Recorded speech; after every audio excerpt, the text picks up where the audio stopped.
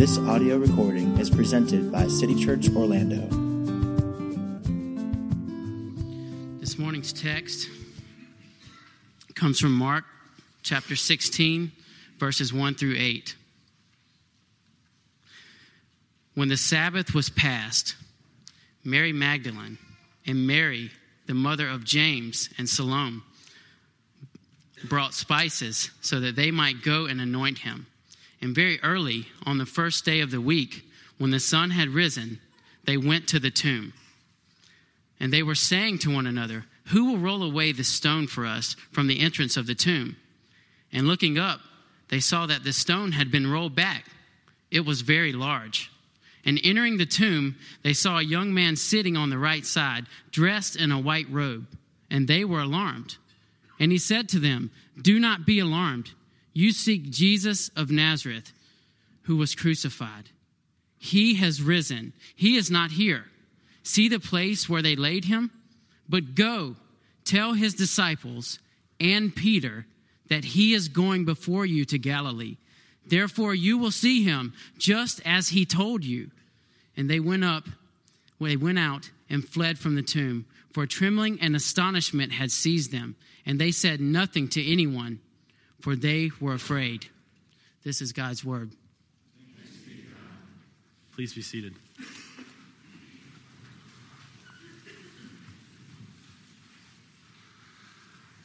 This is our last sermon in the Gospel of Mark. We have been traveling and journeying through this gospel for well over a year now, and we appropriately land on Mark chapter 16 this morning on Easter morning. Next week, we will jump into about a 10 to 12 week series, depending on how it all gets teased out, looking at major themes in the book of Proverbs. So just so you know what is coming. The doctrine of the resurrection is, in a lot of ways, and I think arguably so, the foundation of the church, of our theology, of our lives, of our hope.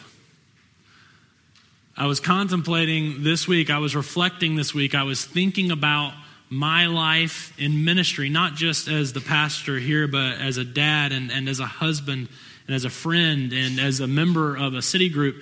And I was contemplating and really reflecting on how important the doctrine of the resurrection is in my life and in my ability to minister to others and to love them. I was really spending a lot of time just reflecting on just practical episodes in my life where if I did not believe and hope in and communicate the resurrection, I would have sort of been there pointlessly.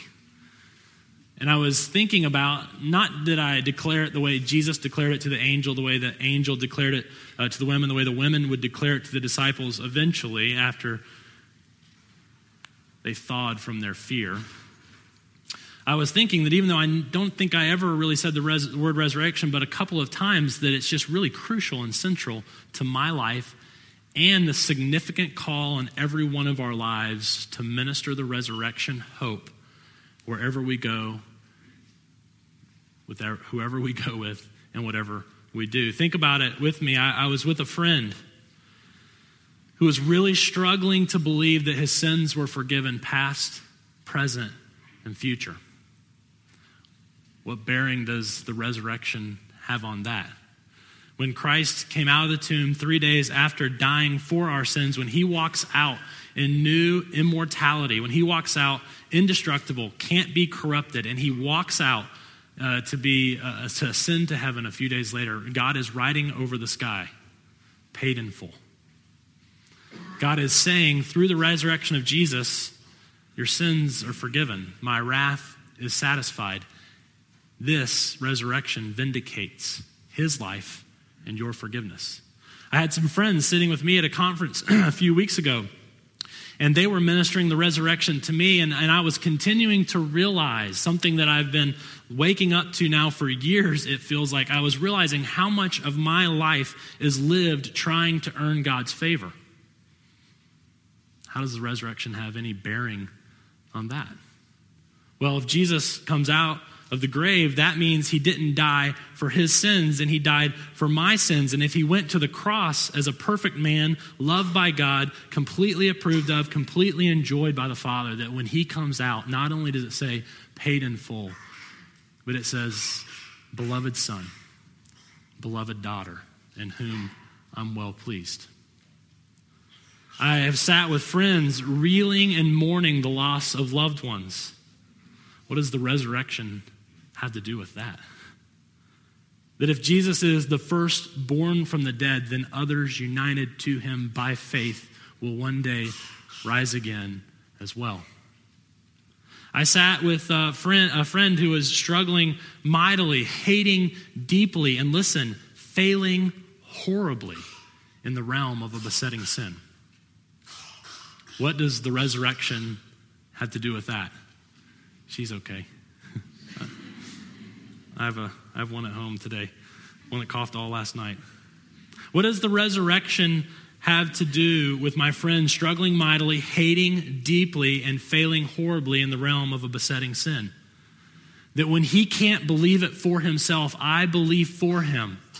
That the power exerted by God in the resurrection is the power exerted in his life by the Holy Spirit, changing him into the likeness of Christ.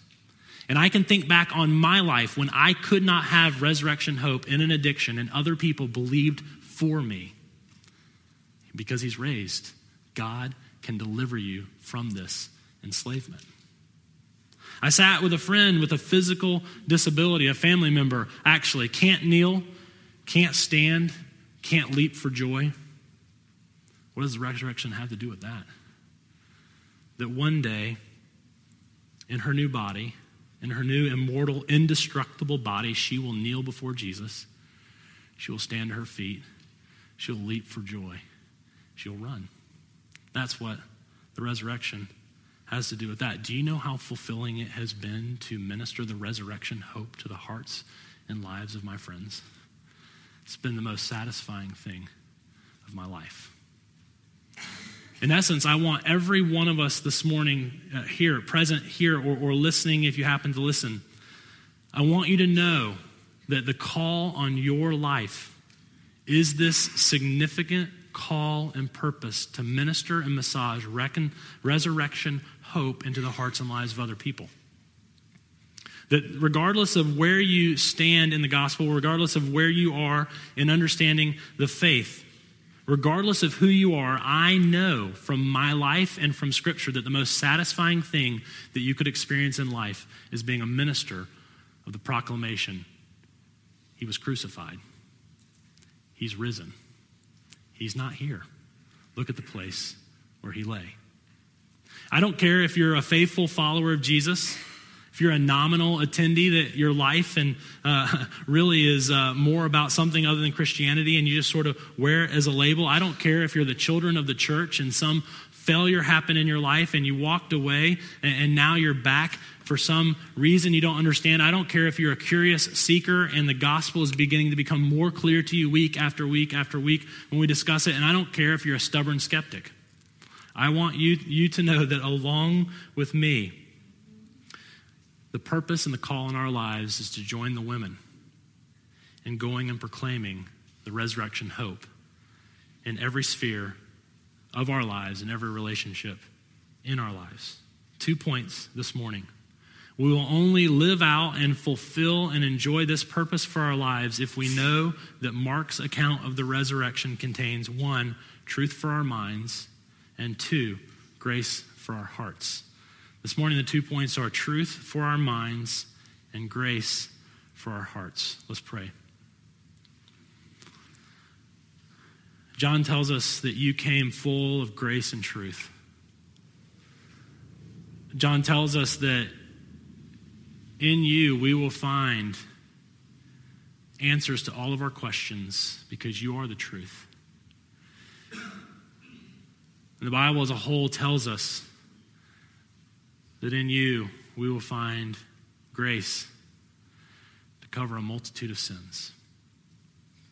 We pray, Lord Jesus, that you would come and teach us this morning, that you would give our minds a grasp of what is historically true, and you would give our hearts a grasp of what is eternally beautiful. That you're a God of grace and truth. In your name we pray. Amen. Pick up with me in verse 6. Truth for our minds. And the angel said to them being Mary Magdalene, Mary the mother of James, and Salome, he said to them, do not be alarmed. Verse 5 tells us that when the women entered the tomb and found an angel instead of a corpse, they were alarmed. They were greatly surprised. They were dumbfounded. This is the exact same word that's used for Jesus in the Garden of Gethsemane when he, as a human, has a divine encounter. This is a normal reaction in Scripture. When anyone encounters God or a messenger sent by him. Pick back up in verse 6. You seek Jesus of Nazareth, who was crucified. Verses 1 through 3 tell the story of these three women. They're heading to the tomb to perform a last act of service and devotion. At sundown on the Sabbath, the day before this day, when it was agreeable and allowed by their law, they purchased expensive ointments or spices, it says in our text, to go and anoint Jesus. Israelites did not embalm a corpse like Egyptians in order to try and preserve it, but Israelites would anoint a corpse as an act of love and devotion. And we can imagine now, 2 days later, the decay of this body, the decay of this corpse, or so they assume, that had been mutilated and exposed. They know they're going to walk into a very disgusting situation. And yet, because they love and have followed and served Jesus now for 3 years, they desire to go and anoint him. The next morning, on Sunday morning, the first day of the week, they travel to the tomb, and they're wondering who is going to roll back the massive stone for us. Remember in chapter 15, verse 47, they knew exactly where Jesus was laid, and they saw the stone rolled in place. They get there in verse 4, and to their surprise, the very large stone has been rolled back, and so they walk in. The angel continues to the dumbfounded women expecting a corpse. Truth for our minds. This is what he says. He has risen. He is not here. See the place where they laid him. Very simple. It's amazing how much debate through the centuries has been held over this simple statement of truth. Through the years, starting on this Sunday several thousand years ago, many other explanations for the empty tomb have been given, sold, and bought. Some say he swooned. Some would say, listen, it's not that the people there were actually living a lie and living in deceit. But what happened is Jesus didn't actually die on the cross. He swooned. He fell asleep. He was in some state where the soldiers were confused and they thought he was dead. And when he got into the tomb, and in the temperature of the tomb and in the humidity of the tomb, he was revived. Our text clearly says he was crucified. The Roman centurions through Empire of Rome literally crucified hundreds of thousands of victims. They were professionals. They weren't haphazard about it. They had it down to a very grotesque but exact science. There is no record in all of Roman history of anyone surviving a crucifixion. Well, the women, they must have been at the wrong tomb. You know, they were in serious grief, and they were depressed and distressed, and they were at the wrong tomb. But the angel says to them, look at the place where they laid him. Thinking back to 1547, where they saw exactly where he was laid. Skeptics will say, listen, the disciples are making up this legend of his resurrection because they want to have authority and power. And so what they make up is this legend that he came back and that he told them that they were in control and they were supposed to have all the power and people should submit to them. And then he was raised to the heavens. And this is the story that the disciples have come up with so that people would follow them. If that's the case, where are these courageous, faithful, and persevering leaders of the church? If they were going to make up a lie, they would certainly have themselves there looking strong and heroic. John tells us that they're afraid and behind closed doors. Listen, within a few years, these same disciples who supposedly made up this legend so they could have all the control started to die martyrs' deaths. You would think after 2 or 3 they might say, this is not working out quite as well as we had hoped. Maybe we should say that they're in control of the church now and get this off our back. They never did. Listen, Mark is writing history. He is not writing legend. If you read legend from this time in the Greco-Roman world or even the Jewish world, it's nothing like what Mark is writing here. He wants us to know that these women, he lists them 3 times in 8 verses. He's footnoting his sources. He's saying these women eyewitnessed all of it. There's a scholar of history, a man who studies how history was written. His name is Richard Bauckham, and he wrote the book Jesus and the Eyewitnesses. And he says that in a legend, you would never have an eyewitness. But when you're trying to write history, the most important way to substantiate your history is to talk about eyewitnesses, because people can go and find them. Eyewitnesses were much better than written records because you could go to them and cross-examine them and corroborate what they say to be true and listen to multiple people and see if their testimony lines up. Opponents of Christianity will say, well, Mark couldn't know that. This is a very complex, this conspiracy is really well thought out. He knew that he needed to have eyewitnesses. Well, here's one major problem. Women were not trusted as eyewitnesses in Jewish or Roman culture. Listen to a Jewish document about court proceedings. This is the training of a judge. This is the general rule. Any evidence that a woman is not eligible to bring, usurers, or people who lend money at an unreasonably high interest rate, dice players, pigeon flyers, traffickers in Sabbath year produce, and slaves are not eligible to bring either. And here's the point. The evidence established by the testimony of a woman has the same validity as the testimony brought about by usurers, dice players, pigeon flyers, traffickers in Sabbath year produce, slaves. That's the Jewish culture. A Greek pagan philosopher named Celsus wrote this in what he called the True Word, which was his document to try to refute Christianity. He hated Christianity. He has 2 primary arguments in his document. This is the first one. One of the reasons we know that Christianity can't be true is the accounts of the resurrection are based on the testimony of women. And he wrote this, not me. And we all know that women are hysterical. Okay, so you say popular Jewish and Greco-Roman culture, it's different from ours. So what? Listen to what a commentator wrote. That the news had first been delivered by women was inconvenient and troublesome to the church. For their testimony lacked value as evidence. The primitive community would not have invented this detail, which can be explained only on the ground that it happened. Listen to Luke chapter 24. The women do finally adhere and obey the angel's command, and they go and tell the disciples, and this is what the disciples thought of their communication. Luke 24. But these words seemed to them an idle tale, and they did not believe them.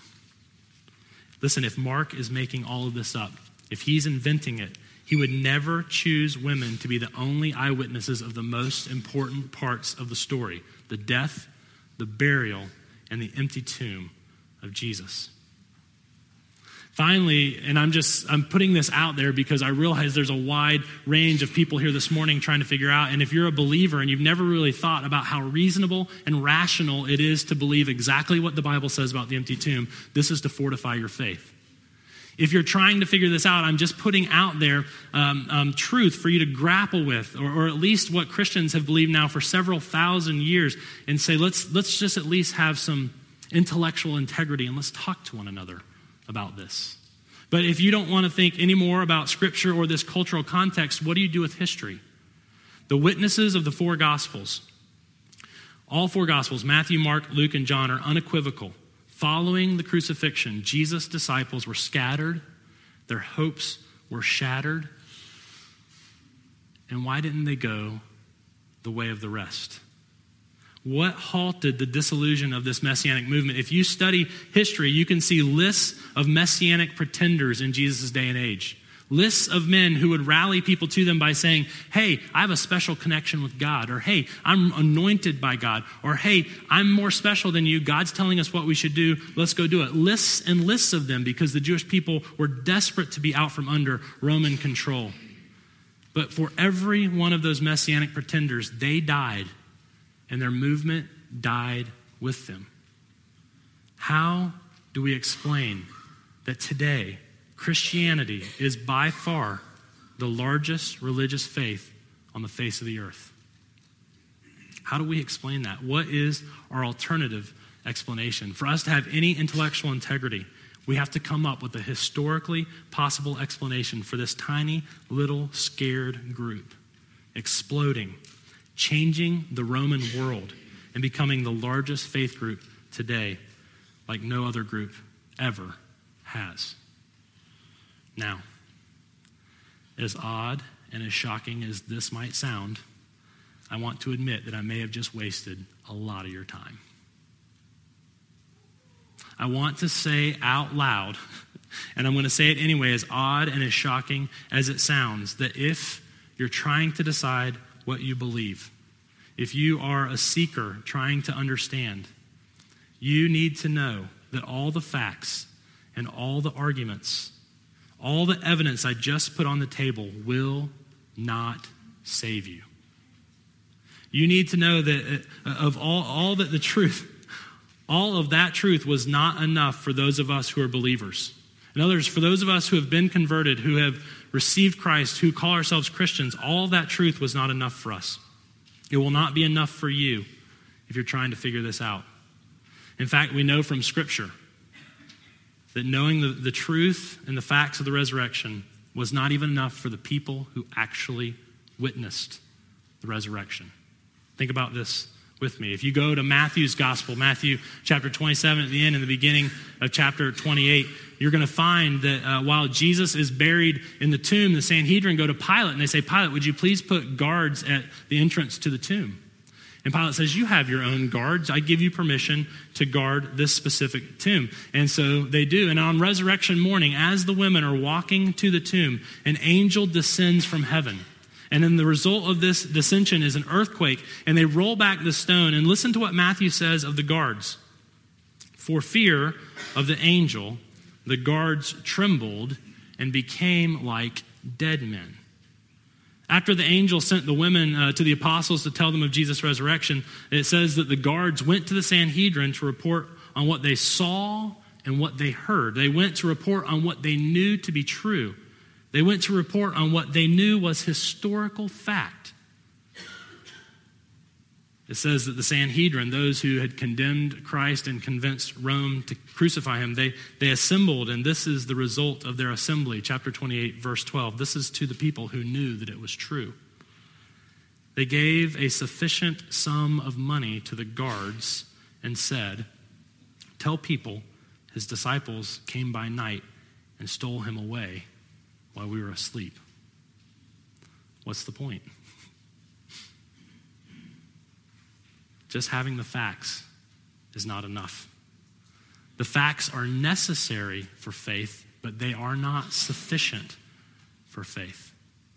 That these men who saw everything go down exactly as I'm describing today had more love for money than the truth. That the Sanhedrin, who heard eyewitness accounts of this event, had more love for control than truth. Their love of money and control was more powerful to them, more important to them, more motivating to them, more true, if you will, to them than the facts of the resurrection. I want you to know that if I were able to convince you completely and utterly through 742 debates about the resurrection, that the most reasonable and logical explanation for the empty tomb is exactly what the angel says in our text. If I was able to get you there, there is still something in your heart that will fight against it and deny it. Because if I don't give grace for your heart in addition to truth for your mind, you won't believe. For us to be effective communicators of this resurrection power, we have to believe the truth for our minds, and the grace for our hearts.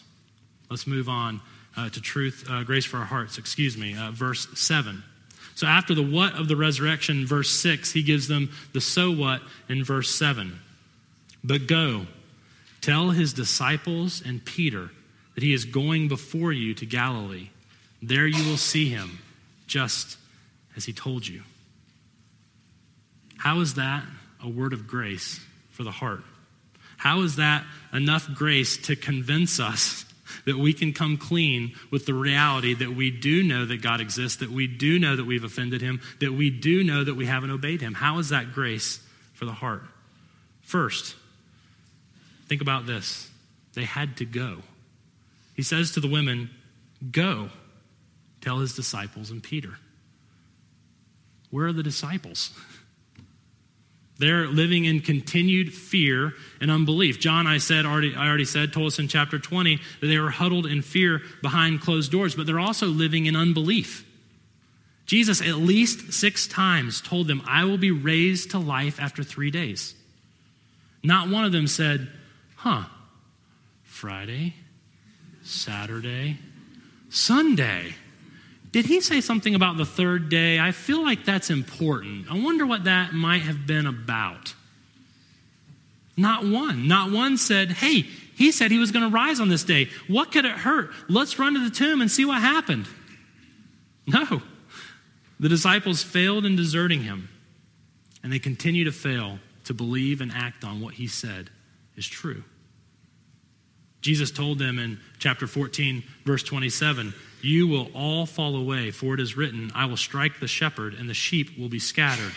But after I am raised up, I will go before you to Galilee. Second, a word of grace. Think of what he didn't say. Jesus did not tell the angel to tell the women, to tell the disciples this. You go tell those good-for-nothing, faithless and scared, backstabbing cowards that I'm going to Galilee. And I might meet with them if they grovel and beg me to forgive them. But they better grovel if they have any hope at all. Third, what does he call them? Think about this. Angels are primarily messengers of God's word. Literally, this angel says to the women, tell his disciples. What does that mean? Jesus said to the angel, tell my disciples that I'll meet them in Galilee. Do you see how beautiful that little grammatical word of possession is? Do you know what the word disciple means? Pupil and follower. How well is that going right now? Are they following him? Have they learned anything from him? And he says, those are my disciples. When I was in student ministry, right after being ordained in the Presbyterian Church, I was doing student ministry in Polk County, and at the same time I was also getting some work going in a really blighted neighborhood, and joining in with a friend there, and living in a very dangerous and really a very gross part of town was a young 17-year-old boy. And I met this boy, and through time I found out that he was the son of a pastor. And I found out that this son of a pastor had shamed his entire family, had rebelled against his parents publicly, had brought to light some of their sin that should have never been brought to light. As a result, his dad was shamed and out of the pulpit and unemployed and disgraced and just humiliated wherever he went in our county. And so I, as happens in a very transient place, in a very transient community, I lost contact with the 17-year-old boy. And so I finally had the occasion to go to another city in our county and meet his dad. This is what he said at the very end. Hear this word of grace for your hearts. After being shamed, disgraced, slandered, after the life he had hoped in was shattered, he said, if you see my son, tell him I want to go fishing. Do you see the word of grace that Jesus says, send my disciples to Galilee. Jesus doesn't work the way you and I work. He doesn't work the way of religion. It's not, if you repent, I might forgive you, but it's, I love you and I forgive you and I make it possible for you to repent. But there's an even bigger word of grace in verse 7. He says, go tell his disciples and Peter. Why is Peter singled out? Why is this so loving, so thoughtful, so gracious, and so pastoral of Jesus? What if the women come to the disciples and they said, we met with an angel, he's a messenger from Jesus, and Jesus said to get my disciples and meet me in Galilee? What would Peter have thought? What do you and I think after our massive failures? He would have said to them, you guys go. He can't mean me. Not after what I've done. I saw the disappointment in his eye when I turned my back on him. He says specifically, get my disciples, and our text translate, get Peter. It actually says in the Greek, get the Peter. There's an article in front of his name. When he talks about Mary Magdalene or Mary the mother of this person and that person or Salome, there's no article. There's no the Mary, the Salome. It's get Mary, Mary, and Salome. Why does he say get me the Peter? Because Jesus gave him that name. That name means rock and foundation of the church. He said, go get my disciples, not because they're acting like it, but because I'm gracious. And go get my rock, not because he's acting like it, but because I'm gracious. And have him meet me in Galilee. Listen, Peter is the foundation and the rock of the church. More accurately, his confession of Jesus as the Messiah is the foundation of the church. Not because he achieved it, or he succeeded in it, or he earned it, but because of election, calling, blessing, and grace. Listen, you got to know this. Peter ends up being the leader of this outfit. How can that possibly be? The one who fails the worst is promoted to leader. Listen to what Tim Keller says. Because his screw up was the biggest, his repentance will be the deepest, and his grasp of grace will be the greatest. And that will make him the most qualified person to lead Jesus' movement. This is not how the world or religion tends to work. Now, is it? Think back to Celsus. I told you he had two primary problems, two primary arguments with the church. The first one was who was communicating the message, that is, women. But the second one is the content of the message. Listen to what he wrote. He wrote that Christianity is bad philosophy based on fictitious history. He wrote that Christianity is, quote, not respectable. It's nothing to, quote, take pride in. He said that the Christian teachers were mainly cobblers and weavers, common people who have no power over men of education and philosophy. He taught that the qualifications, these teachers, these cobblers and weavers, said the qualifications for conversion are ignorance and childlike timidity, and it disgusted him. He wrote this, like all quacks, they gather a crowd of slaves, children, women, and idlers. I speak bitterly about this because I feel bitterly about this.